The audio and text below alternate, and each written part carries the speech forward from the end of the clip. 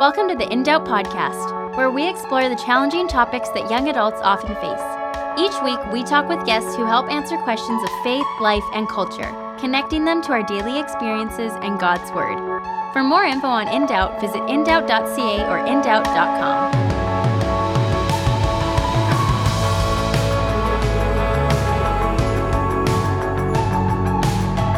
Hey, this is Daniel Markin with In Doubt, and today I'm talking with Bonnie Pugh. Her and her husband run the Union Movement, and basically what they're doing is they're bringing a gospel-centered, holistic approach to the topics of sexuality, identity, and relationships. And so what we're talking about today is parenting and looking at, as young adults, we're looking forward to, many of us are looking ahead to being parents, but we feel so woefully ill-equipped to do this. Like, we don't have the skills, we don't know what to do. Should we do this? And so Bonnie and I actually talk through this, and she kind of shares, hey, here's the biblical vision for children and how we can actually all go about doing this. So if you're looking to get married and you're thinking about having kids one day, we hope that this episode will be helpful. Hey, welcome to In Doubt. This is Daniel Markin, and today I'm joined by Bonnie Pugh. Her and her husband run the Union Movement. And so rather than me explaining this, Bonnie, why don't you introduce yourself, say hello to our audience, but then also, tell us a little bit about what the Union Movement is and how you maybe got into that in the first place. Yeah, you bet. Well, first of all, thanks for having me. It's a privilege to be here and to chat with you about all these things. Yeah, my name is Bonnie, and I live in Western Canada, in the Fraser Valley area with my husband, and we've almost been married 15 years, and we have 6 sons that range from almost 14 to almost 2 years old. So it's a busy life that we lead, but we are loving it and we love them. And I can't imagine the grocery bill that's going to be in a few years here. Oh, or even now. Legit. I am like, okay, there's a thing called Meatless Monday, right? And just trying to find ways to be a creative cook. So wow, yeah. Yeah, it's legit. They're keeping up with, some of the older ones are keeping up with their dad now. Wow. Taco salad night it's a sight to behold. It's the whole cow. Yeah, legit. So that's a large part of our life. But another thing that we have started is this ministry called the Union Movement, really to help people find wholeness in the areas of sexuality and identity and relationships, and also to be a resource and encouragement for the local church leaders who are also wanting to do that for their congregations, but might feel under-equipped or not sure how to talk about things in a biblical, compassionate tone. So we create resources and do events and are just wanting to multiply voices who are willing to share their own testimony of how God has restored, maybe, in areas of sexuality, be willing to just start talking about it, because there really is a generation who is desperate to hear the truth. And it's an intimidating topic to go near, but we just believe that the church is supposed to be the safest place for these conversations. Yeah. So, where we're going to head today in this is we're going to be talking a little bit about family and talking about young adults and looking forward to families. Because I know a lot of young adults, a lot of people my age, that's a desire. And many are, they want to be married. And then the next step in that is, hey, I want to have a family. Hey, I want to, know what that looks like. But then there's like so many other questions in a sense of, I have no idea what to do. And maybe even questions of like, should I do this? Am I equipped to do this? Like, am I the right type of person for this? Like, would it be better for me to just not do that and let other people be parents? And so maybe as we kind of begin to jump into this, what are some of the cultural philosophies right now in Canada that are either persuading or dissuading young adults to have kids? Yeah, that's a good question. Well, I mean, one thing that I think in Canada particularly is going to be dissuading a lot of people is just going to be the sense of the cost of children, the sense of, could I be rich enough to raise children? And I know there's even numbers of so-and-so says it's going to take this many thousands of dollars to raise a child to adulthood. And sometimes I wonder if those people are estimating, that knowing that you're allowed to shop at thrift stores, you're allowed to use coupons for grocery bills, but I also wonder, they might not know how many tubes of toothpaste get squeezed into the sink and how many bottles of shampoo are used as bubble bath that's been a reality in our life. Anyway, so I would say cost is probably a big question. And I would even say fear in people's mind of like, what if we don't have enough? I think also culturally, there's been a big shift where once children were seen as like an incredible gift, I think that a lot of people see them as a liability. And I don't know if that's been the case for you. I know you have children as well, but sometimes it feels like I have to defend my kids from this, like, I don't know, like a cultural atmosphere that's just kind of like, you're a burden, like little child, like you're messy and you're loud and you're invasive. I don't know. And so I think that kind of philosophy comes in. I've definitely had conversations with people. I think especially because we have a large family, then maybe it becomes like people want to talk to me about it, or we become a target for some of that negativity towards children. Whereas scripture, God is very clear. Children are a blessing. Children, it says in Psalms 127, children are a reward. They are an inheritance. They are a blessing. And so when we start to think of children the way God does, I think that shapes whether we're going to be willing to include them in our lifestyle or our plan for the future. Yeah. One thing I sense as a guy, and one of the things I was worried about is like, can I actually provide for a little family? Right now, my twin girls are like 6 months old, and they don't cost us a whole lot. The food bill is pretty low, but I know it's going to get more expensive. And so that's definitely like something, but we also are in a time, and I think you were getting to that, about there's like a real stronghold over Canada and the Western world, the children being a burden, but I think that stems away from like a culture of death. And like we, rather than, bring on this beautiful family and experience life with them, so often it's the case of like, no, it's going to interfere with your life, put that life to death, right? And so that your life isn't affected. And so at the heart of it, maybe it's like a selfishness, and being a parent, but even being in a relationship, being married, that's selfless. Like the more selfless you are, I think the easier it gets. What do you think? Yeah, absolutely. If I can say something quickly about the provision thing. Yeah. I know this is like, and then we'll come back to this thing of selflessness. In our life, we have definitely had the months where it's like, is there going to be money, God? The ups and downs. There you see inflation, or, there was economic downturns. My husband got laid off when we were first married, first had twins. It was chaotic. And the amount of fear that we faced, you had to face it. Like you couldn't just let it wash over you. And we just started saying like, good thing the gas company or the gas station isn't my provider. Good thing this employer isn't my provider, but God is my provider. And time again, there has been just like miraculous provision where even at the last minute where it's like, where was that? There's no way we could have manufactured that. Thank you, God. And it actually is, even as our children are dependent on us for provision, it's almost like they are a blessing because they force us to be dependent on our Heavenly Father in a new way, where it's like we can kind of manage our life. Like, oh, I'm just single, or just me and, just a few of us, like, me and my spouse and 1 or 2 kids, like, okay, we can do this on our own. But there is a blessing in children in that it actually pushes us to dependence on our Heavenly Father, and it reminds us of our frailty as humans. And so just for those who are listening, who are like, I'm scared about money, just like lean into that. God, are you actually a provider? Can you miraculously do things for me? And I, from 15 years of experience, would say, absolutely, he can. So it's a beautiful thing, but it does. It links into this selflessness, to the death to yourself, to the, when you try to hold on to your life, you lose it. But when you are willing to lay it down, suddenly you find it in a different way, the words of Jesus. And there's a story that I read in a book about the missionary Amy Carmichael. Are you familiar with her? She did some work I'm not. She did some work in India.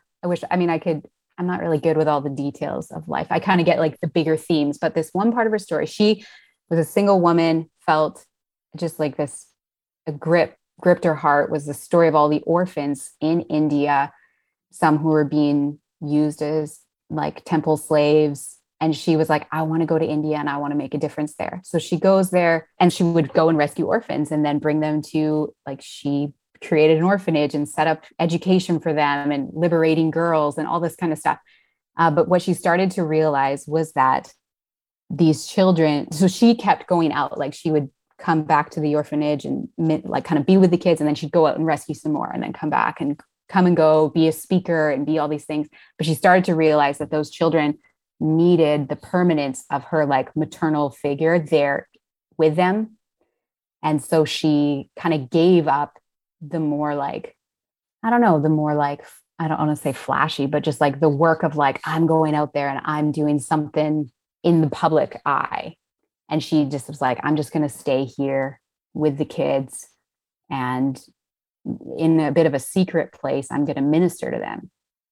And she says this line, she says, may my feet be bound for the sake of him whose feet were pierced. And when I read that, like as a mom who, I mean, by having lots of children and deciding to even be a stay-at-home mom, and now we're deciding to homeschool, there are times where I go, I am giving up of my, like some of my dreams still haven't come true. Here I am, I'm 37 years old. I still haven't done all the things that I dreamed I would do when I was 16, 17, 18. But I think of her and I go, may my feet be bound for the sake of him whose feet were pierced, that I would be devoted to this little group right here, raising up disciples, trying to show them that they're valuable to me. And I just think that there's a beauty in the quiet, hidden sacrifice for our children. Totally. Let me ask you this, like so imagine a young, new married couple. How do they know what it takes to be a parent? Or can you know? I mean, I kind of feel like there's a sense of it's like you can read all the books you want, but it doesn't matter. But how would you counsel someone who's like, we don't know if we have what it takes and we think maybe we're not the right people to be parents? What would you say to them?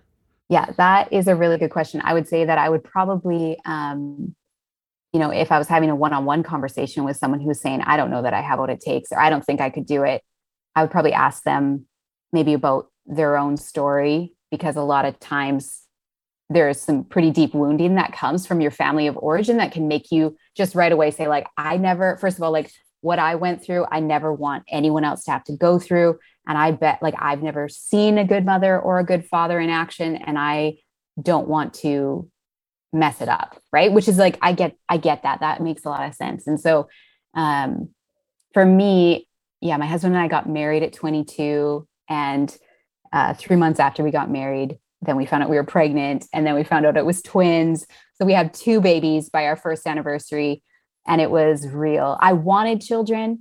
My family of origin wasn't perfect by any means, but definitely was a place of like good values were passed to me. And I knew that we were important to my parents. So I wanted children and was kind of leaning into that. And yet when you are in the middle of it, it is exhausting. And you're like, what? You're just sending these babies home with me? Like, and now I'm supposed to know what I'm doing. And yeah, you have Google and you have these books and you hopefully have a community around you, but you're still like, you're the one who has to get up in the night, and you're the one who has to change that diaper again and figure out how to do solids. And anyways, so I remember feeling very overwhelmed.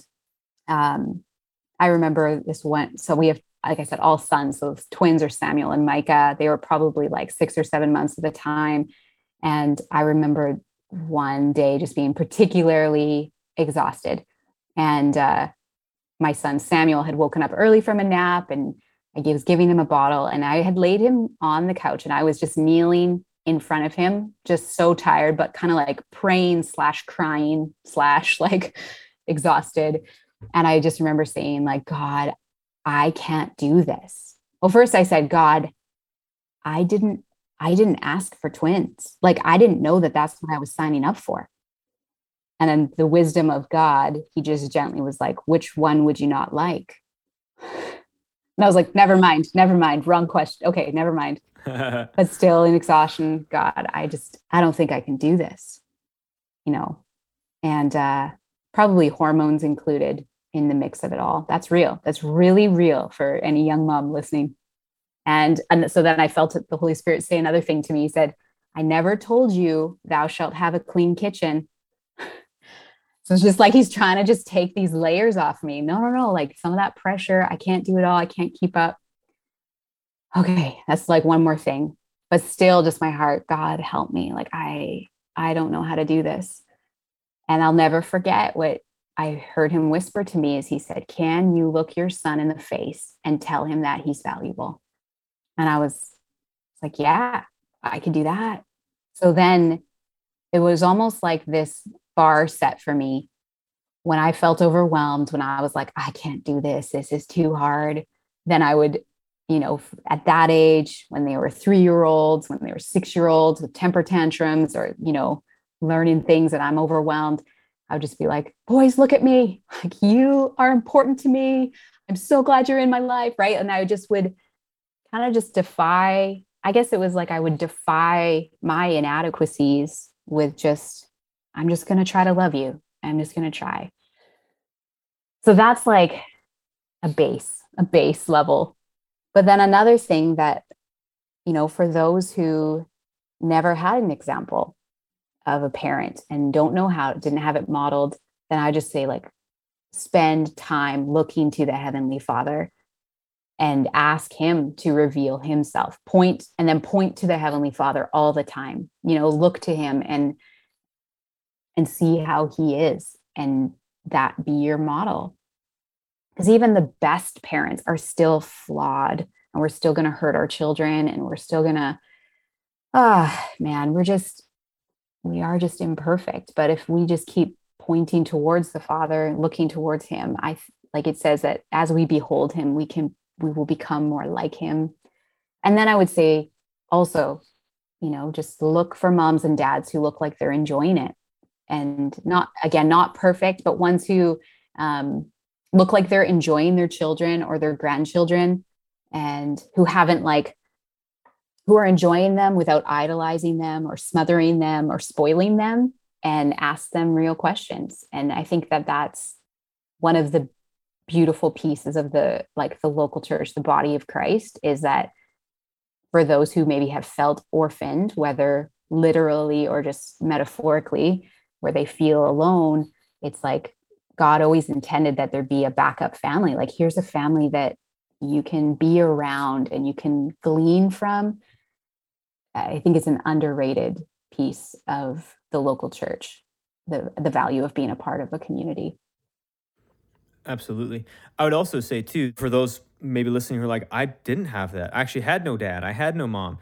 As a new young couple, as a young married expecting couple, you can change that narrative. Like, that family history isn't controlling you. Like, in the same way that we were slaves to sin and now we're slaves to Christ, we can actually be not slaves to our past, but walk in a new way and show these children hey, we're going to do our best to not do what our parents did or what they didn't do because they weren't there. Right. So there's actually an opportunity to have that narrative going forward and to build that, which I think is really, really, really important, really cool. I am with you. I think that's really important. I think so many times we feel that the past has to dictate our future, and it's simply not true. And even I'm thinking of somebody I know where I know that this person believes that because of the choices they made in the past, even around the area of abortion, they feel like there's no way they're worthy to be a parent now, even though their life has been transformed. But that's still just something in their mind. They're like, I can't be a parent. Like, I'm not good enough. I've in these really painful places, I have failed or I've sinned. And I hate that about my past, and that's even, the message we always want to bring is just God actually has the ability to make you a new creation. So I love what you were saying there, a new narrative, a new creation where it's not just you're a new and improved version of yourself, but you are brand new, fresh start. And God starts to heal those painful, shameful places of your life. And you end up living a life you never dreamed possible. And that's I was a church kid. My husband was not. And his teen years, he would say I don't deserve the life I'm living right now. I mean, neither do I, but he is all the more aware of it because of the darkness that he walked in for so long. And so even in that, like being a parent has actually brought healing to him because he realizes the grace of God and the kindness of God giving him a life he didn't deserve. So yeah. So good.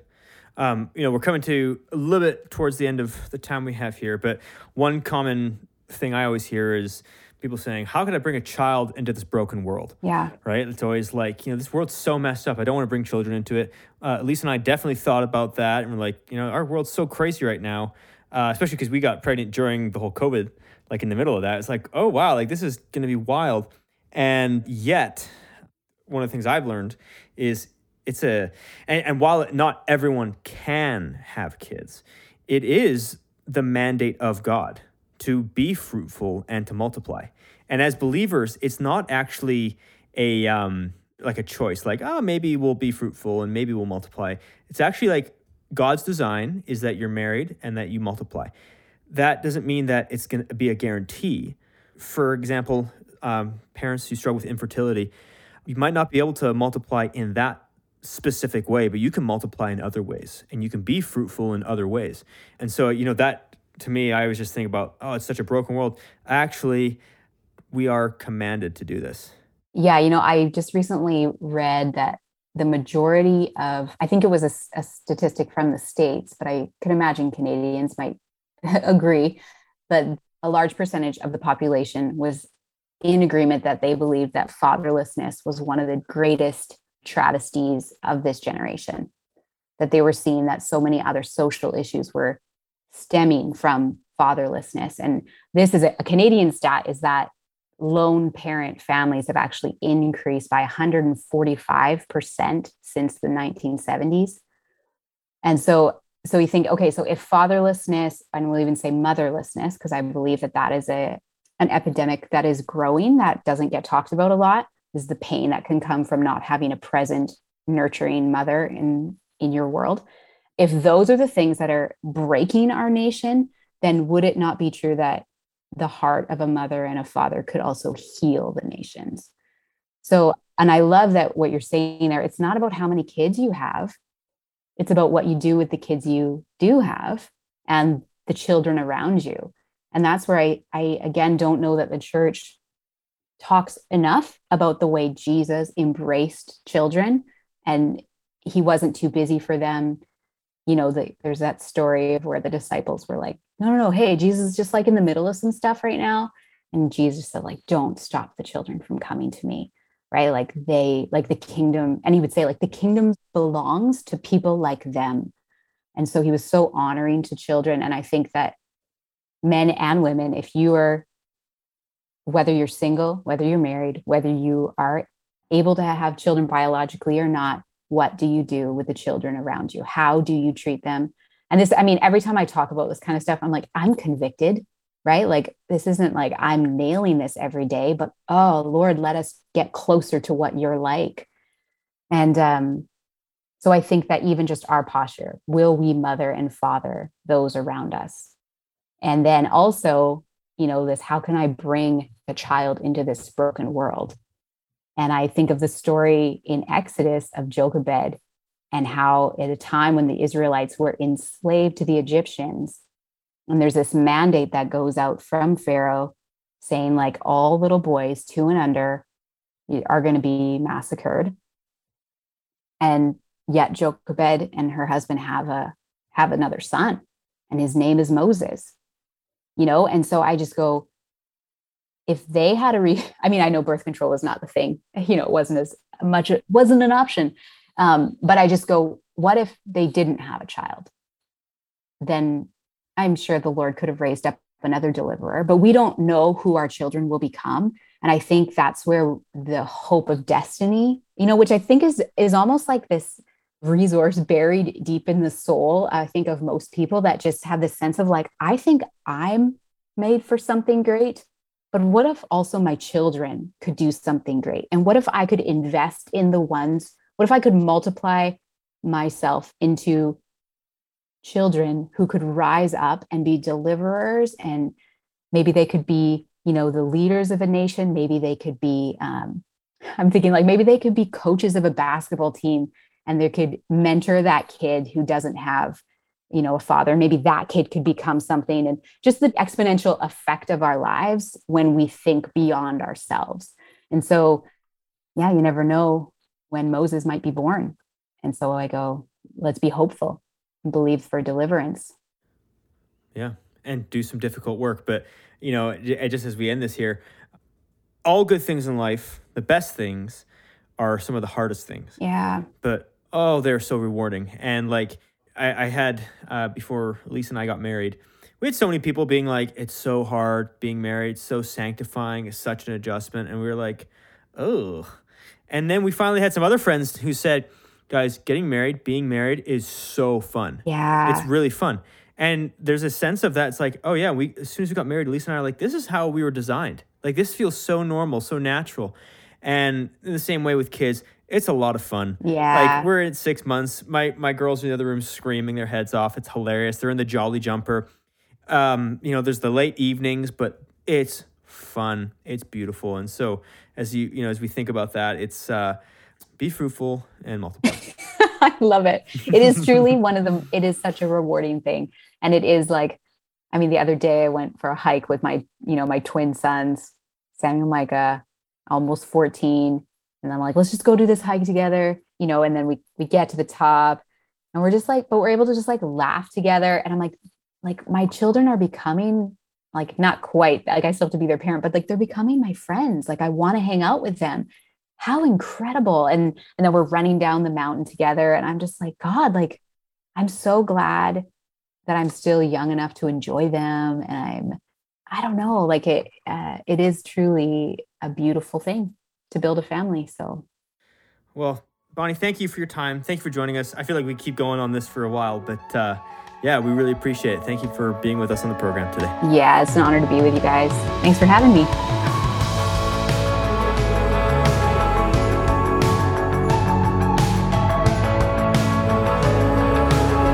Thanks so much for listening.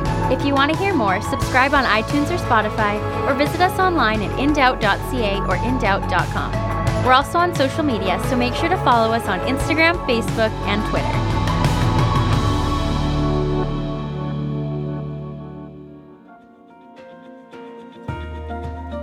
In Doubt is a ministry that exists to engage young people with biblical truth and provide answers for many of today's questions of life, faith, and culture. Through audio programs, articles, and blogs, In Doubt reaches out to encourage, strengthen, and disciple young adults.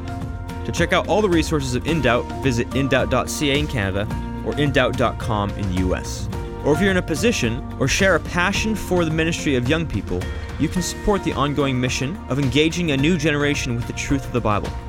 First, you can pray for this ministry. And second, and if you are able, please consider a financial gift by visiting indoubt.ca in Canada or indoubt.com in the US. Your gift of any amount is such a blessing and an answer to prayer. Thanks.